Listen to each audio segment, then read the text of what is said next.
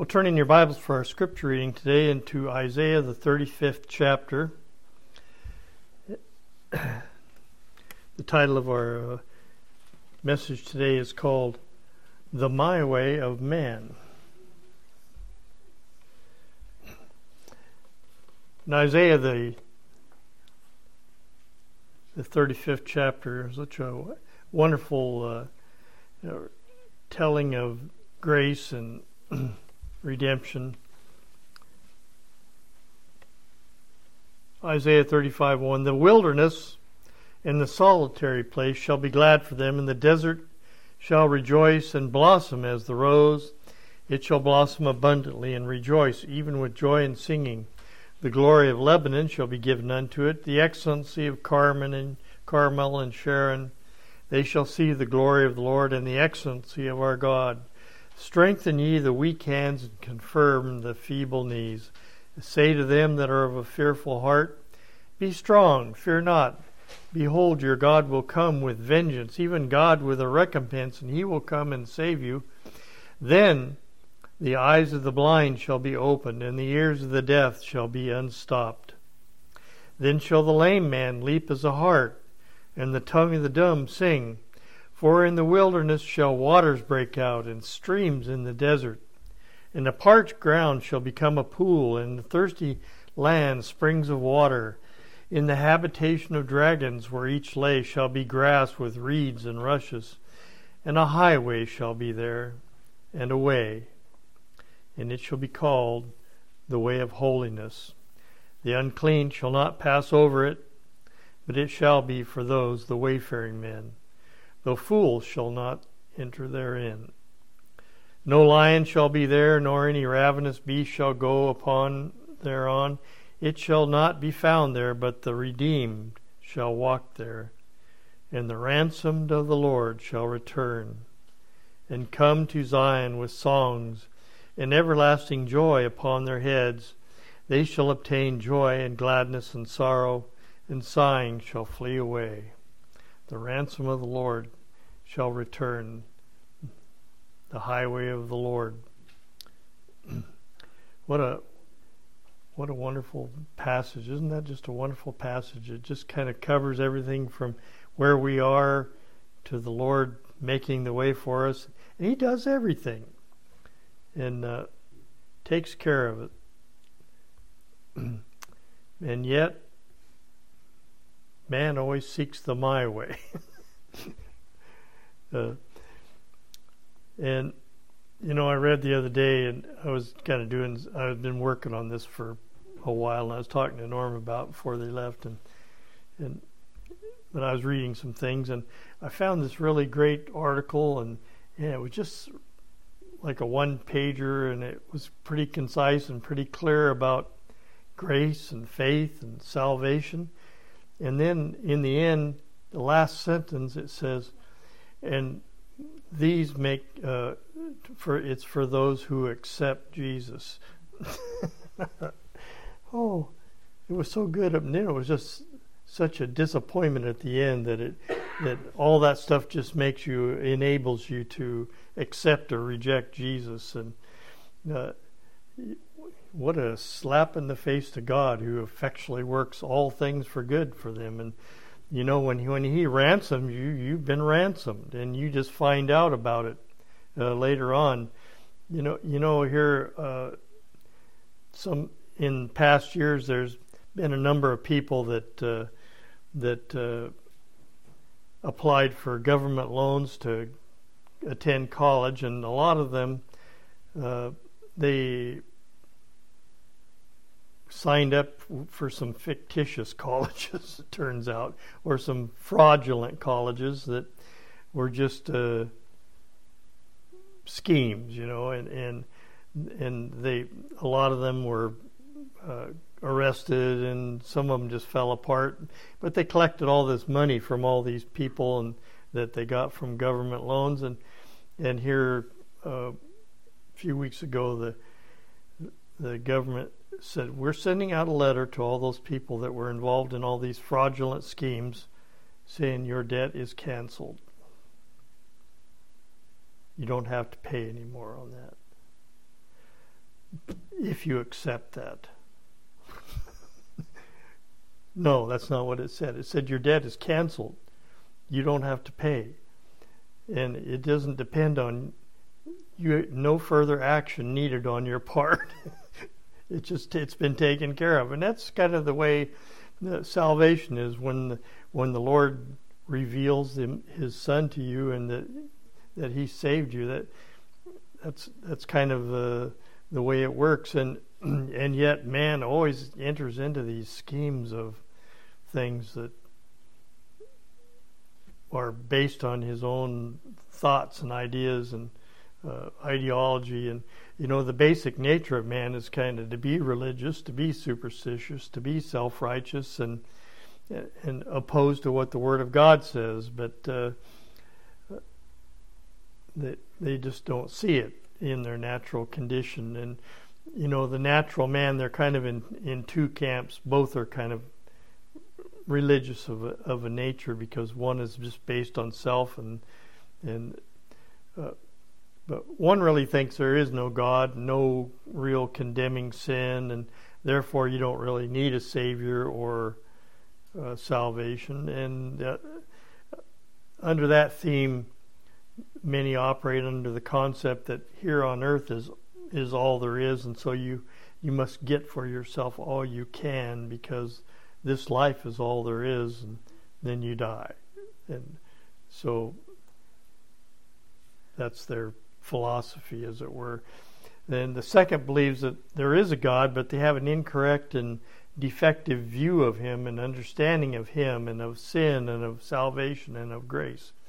They don't understand the ramifications of the fall, which as Mike brought out in Genesis this morning, that spiritually dead and eventually physically dead,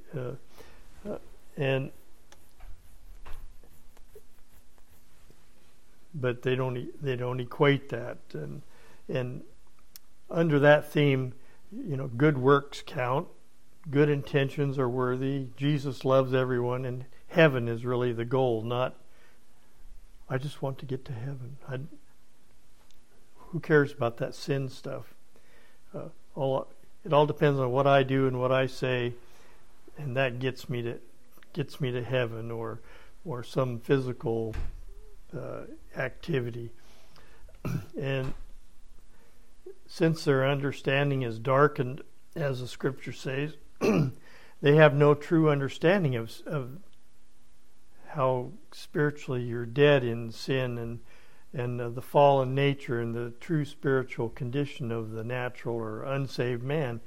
And the skewed thinking of that sort impacts the understanding of what is actually required for the deliverance from the penalty of sin.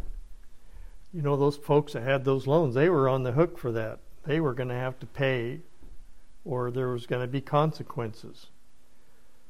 When they got that letter that says, you don't owe this anymore, they were free from that. But in sin, they don't recognize the true consequence of it and what is required to be free from that debt. And they just push you're going to go to heaven, and on the converse side of that, there's just the hellfire brimstone preachers that say you should be afraid of going to hell, therefore you should accept Jesus, and so no real understanding of grace there either.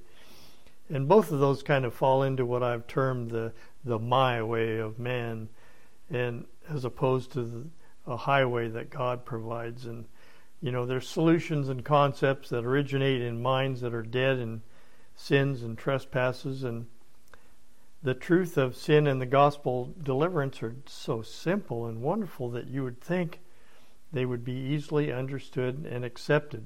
But we find the truth is exactly the opposite of that. They can't be seen or understood. Corinthians says the natural man receives not the things of the Spirit of God, for their foolishness unto him. Neither can he know them. They have no ability.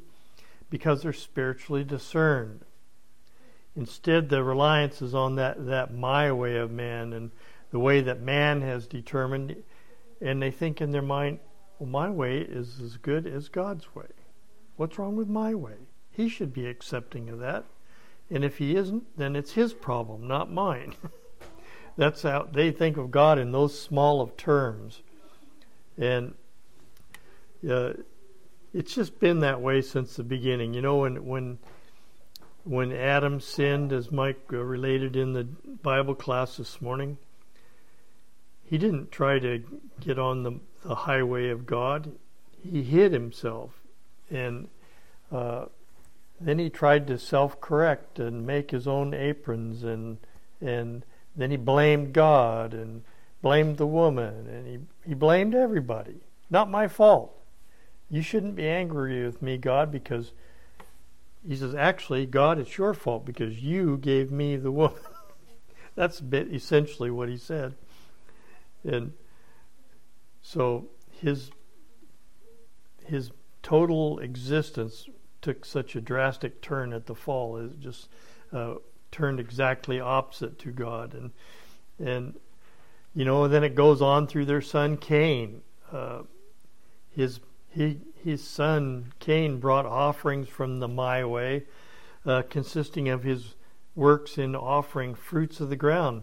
And I'm sure his father said, you know, when we ate that fruit, God said, cursed is the ground, and in sorrow shalt thou eat of it all thy life, all the days of thy life.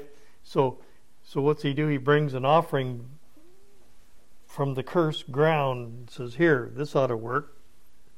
And no, God did not have respect unto Cain's offering. And so what did he do? He said, I accept Jesus, and I'm sorry. No, he killed his brother. He killed his brother that was demonstrating the gospel, and so it's just serious. How serious is the fall and sin that takes your whole being and transfers it from one that's in alignment and with God to one that's at enmity with Him and opposite, and you know, it just takes grace to get the road killed off the dead my way. They have no ability. You know, I was going up to my brother's the other day, and he said, did you see that nice 4-point that was in the ditch all swelled up and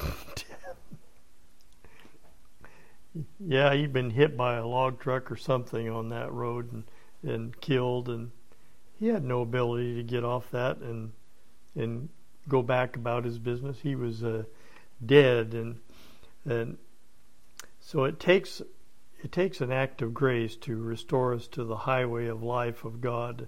You know, and the natural man can't even see the highway of God, and true grace, as the scripture said, is foolishness to him. And he thinks, well, surely you must be able to contribute to or supply your own remedy. I'll make a deal with you. If you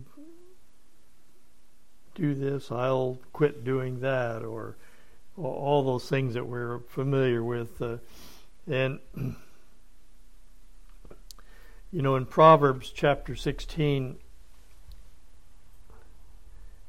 verse 17, it says, the highway of the upright is to depart from evil, and he that keepeth his way preserveth his soul.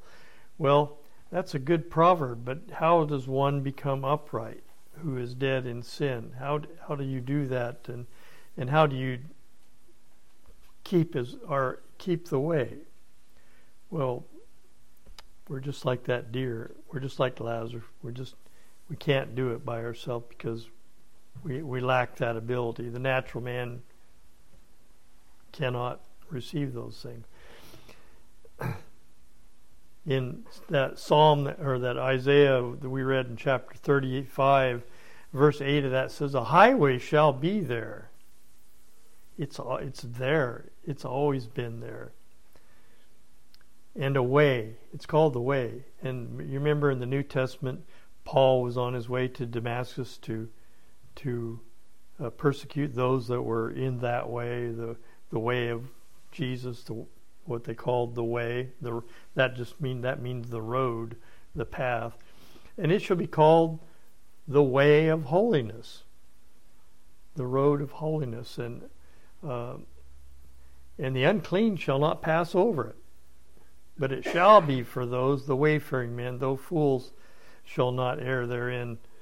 I like the NIV version of that. So the highway will be there, and it will be called the way, capital way, capital W way of capital H holiness.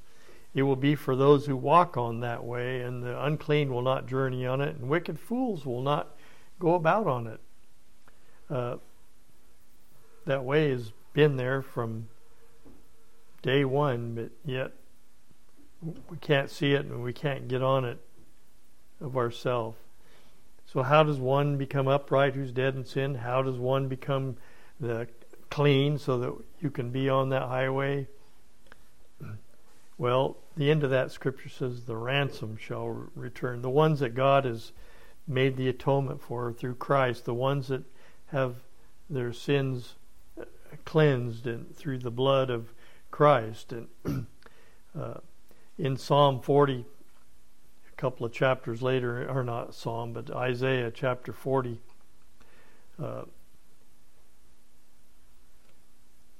verse 1 through 5. Isaiah 40 says, comfort ye, my people, saith your God. And there's all kinds of TV ads where you're just supposed to send boxes of food to people, and that's supposed to be the comfort to them. But that's not what this is talking about. That would be a good thing to do. And it would be a good thing to do because it's a good thing to do. But it's not the related to the gospel in the way of salvation. Comfort ye, my people, saith the God, and speak comfortably to Jerusalem, and cry unto her that her warfare is accomplished, and that her iniquity is pardoned. For she has received of the Lord's hand double for all her sins. What a word to the church. Comfort you with these words. Your sin, not only has your sin been paid for, but it's been paid for double. There's nothing left. It's all been erased. The voice of him that crieth in the wilderness, prepare ye the way of the Lord, make straight in the desert a highway for our God. Every valley shall be exalted or lifted up. All the low places that going down. We live up on a steep hill, and walking down on it is like worse than walking up. It's hard on it's hard to the muscles and everything that you engage going down a steep slope. It's worse than climbing up. But the Lord takes care of that. He levels the valleys. Every mountain and hill shall be made low, and the crooked path shall be made straight, and the rough places plain. And plain is a plain, I guess you'd call it. When I was up in Barrow, you could see the Arctic plain up there, and there's nothing growing up there, and it's flat. Well, it's not flat, but you can just about see the curve of the earth there because there's just nothing in the way, and you can see all the way around, and you can just about see the curve of the earth there because it's just nothing growing taller than this, and you're only 3 feet above sea level, and it's a long way to the Brooks Range from there. You can't see them because of the curve of the earth from there, but it's plain, it's flat, there's no obstructions there, and if it's that plain and unobstructed, why can't it be seen? Why can't it be taken?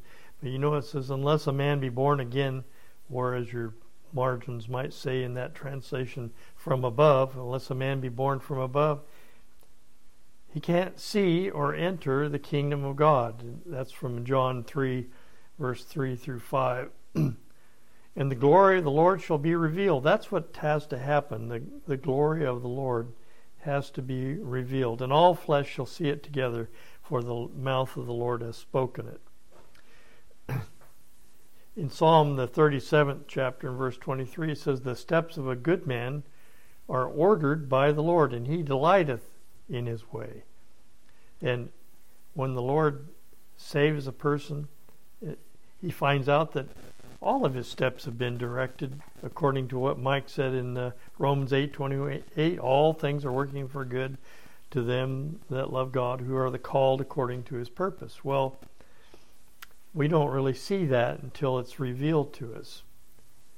All the things that God has delivered us from, all the things that places we've been, all of our family history, all the way back to who knows, that everything has been engaged to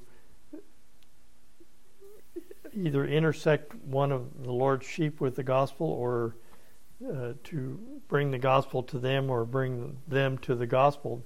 He works it all out. And sometimes that involves wars, sometimes that involves disasters, sometimes that involves things that would seem ordinary. But he is all working it according to his purpose.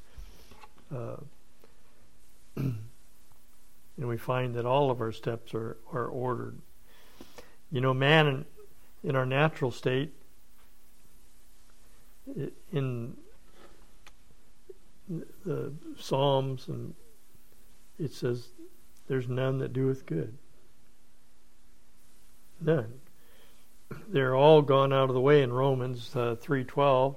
They're all together become unprofitable. There's none that doeth good, no, not one. That's pretty plain. But yet man keeps persistence in saying, well, I've done some good. But they equate that to physical things that are doing good. And again, those things are good to do because they're good to do, but they're not going to be taken into consideration for redemption or salvation. And they're all gone out of the way. If we look at that, that's kind of like one word or a couple words in the Greek there. Out of the way means to deviate from, to shun, to decline, to avoid. So that's how we are in our natural state. There is a right way, but we, like Adam, we avoid that. We hide ourselves, or we deviate from it. We go in another direction.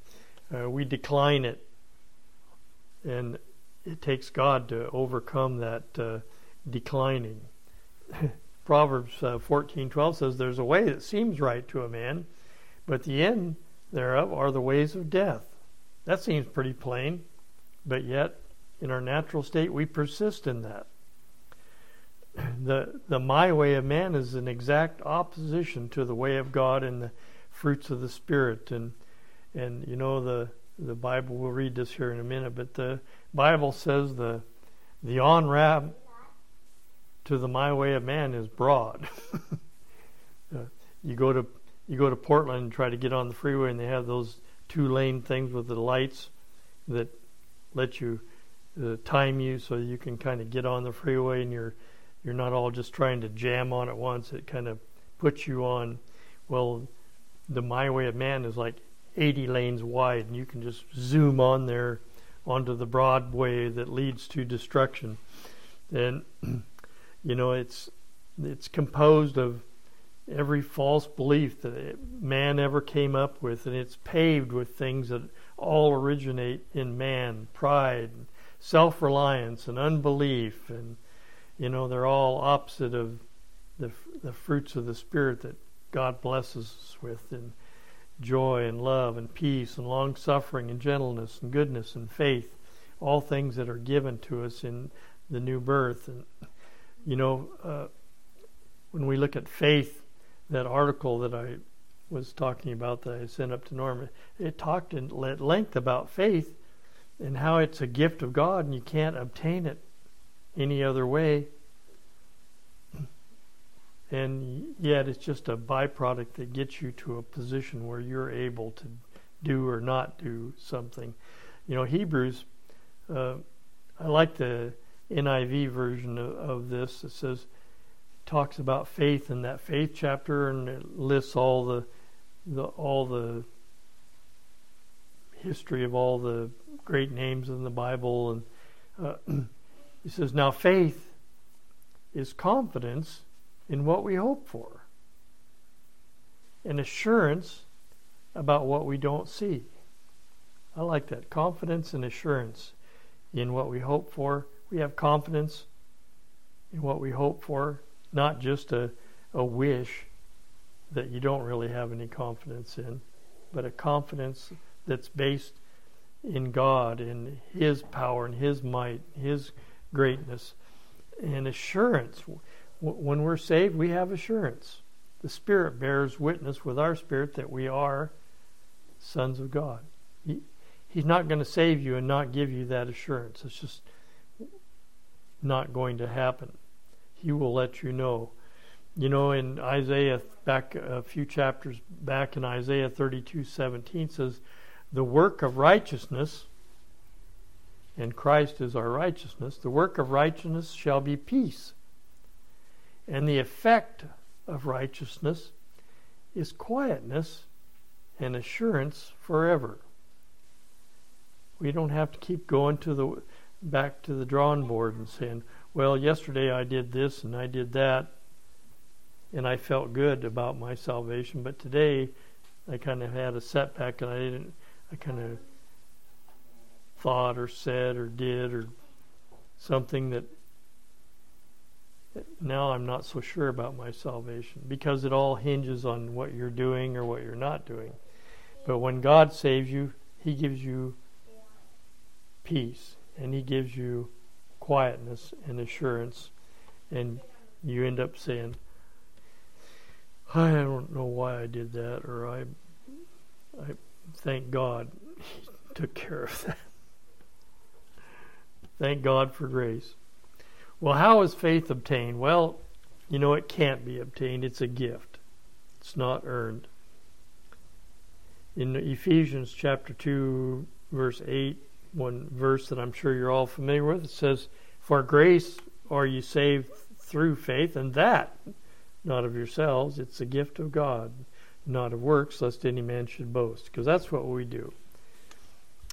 If it was just up to us to say, well, I accepted Jesus or I didn't accept Jesus, this conversation could go two ways when we meet with somebody. We could say, God had mercy on me, a sinner, and saved me.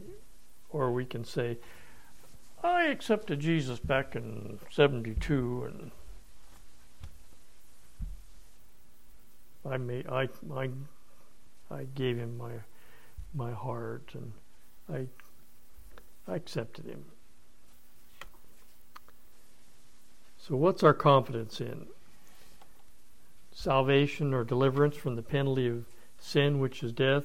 Physical death comes to us all, but the second death, which is eternal, it's removed from us through grace, which is in Christ.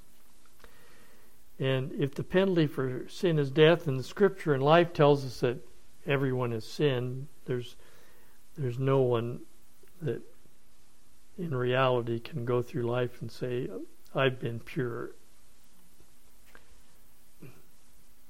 Then it must be paid for, and it's either going to be paid for by us or the substitute that God ordained, which is His Son. That's what it tells us in Romans 5, chapter 5, verse 6 through 11. For when we were yet without strength, when we had no ability because we're dead in trespass and sin, in due time Christ died for the ungodly. At the fullness of time, God sent forth His Son, made of a woman. And for scarcely for a righteous man will one die. That seems pretty plain. I mean, you wouldn't think you would lay down your life for some Jeffrey Dahmer kind of a guy, some heinous serial killer or someone like that. So if if scarcely for a righteous man one will die, yet peradventure for a good man some would even dare to die. But God commendeth his love toward us, in that while we were yet sinners, Christ died for us. While we were yet at enmity with him, when we were in total opposition to him, even if we claimed religion, we were still doing things that denied him and rejected his grace and tried to substitute our own activities. While we were yet sinners, Christ died for us. Much more then, being now justified by his blood, we'll be saved from wrath through him. For if, when we were enemies, we were reconciled to God by the death of his Son. So that tells you that Christ died for his people, paid for their sins while they were still enemies. And that includes ones that haven't been born yet and ones that have passed on. For if when we were enemies we were reconciled to God by the death of his Son, much more, being reconciled, we shall be saved by his life. And not only so, but we joy in God through our Lord Jesus Christ, by whom we have now received the atonement.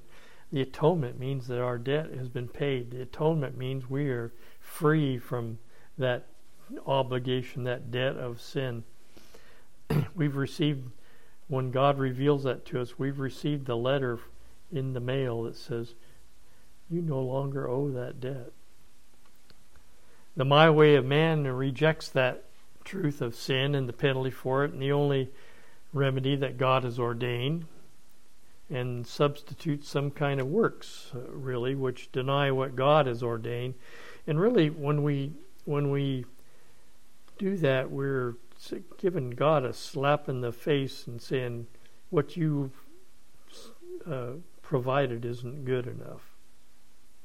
We think we have a better way.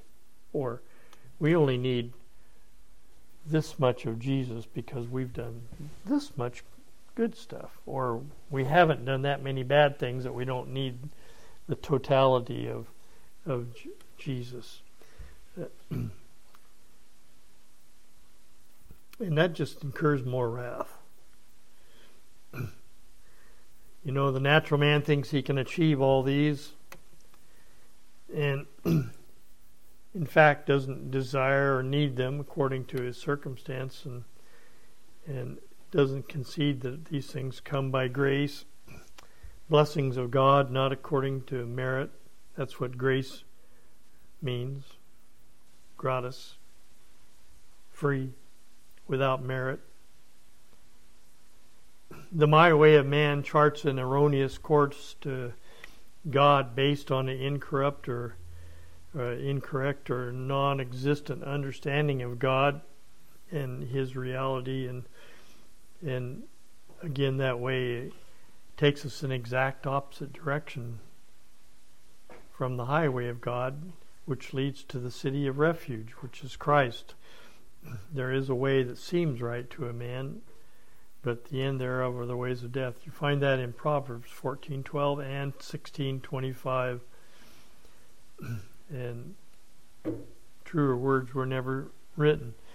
You know, the scripture says we are to be conformed to him in Romans 8. The very next verse from Mike's Bible class in Romans 8:28 says, for whom he did foreknow, that speaks of a people,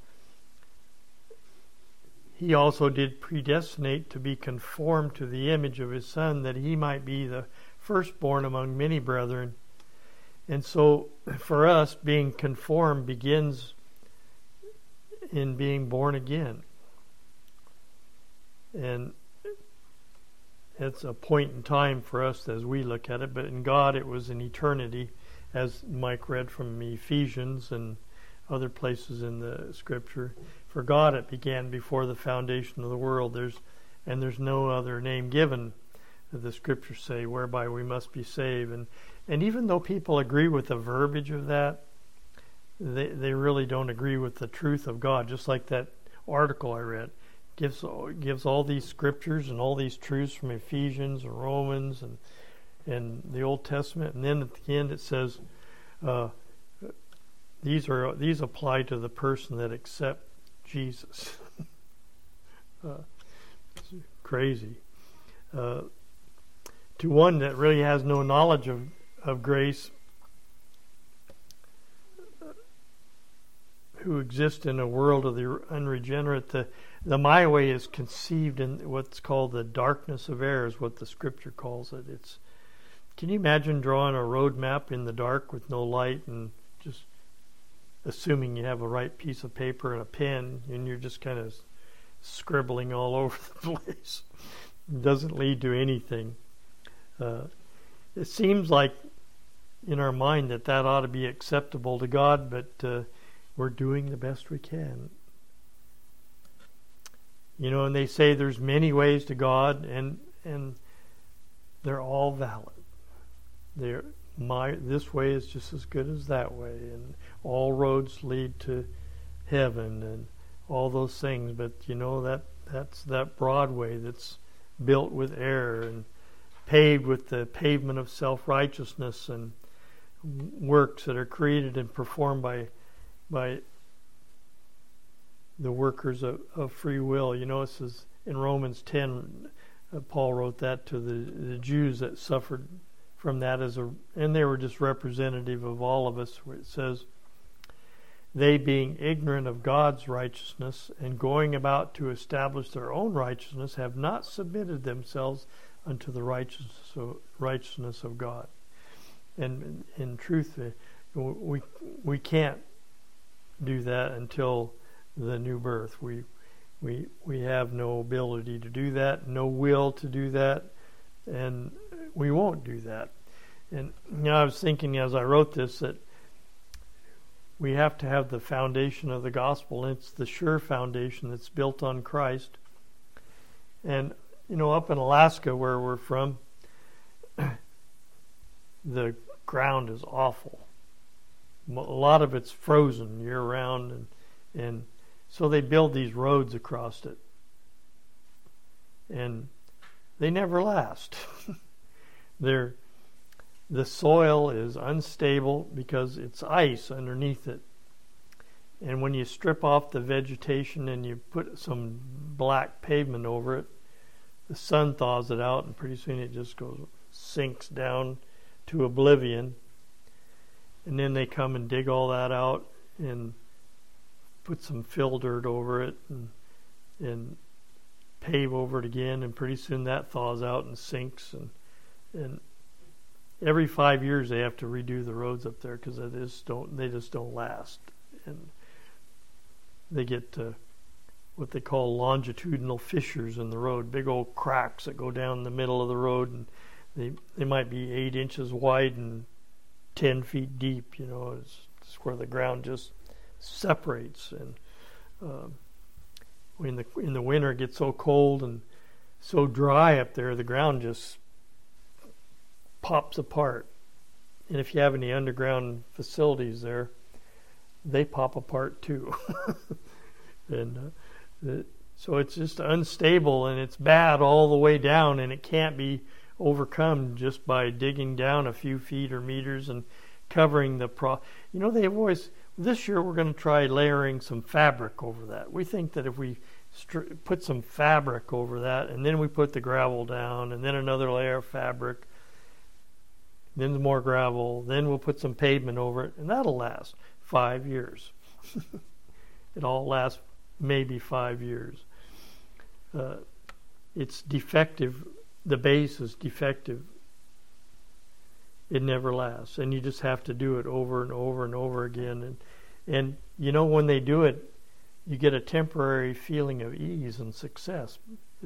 When they redo a piece of road that's just been up and down and full of craters and bad bumps and everything, they redo it and make it all smooth. Boy, it just feels good. And it kind of gives you a temporarily feeling of ease and success, but eventually that fails, and the result's always the same.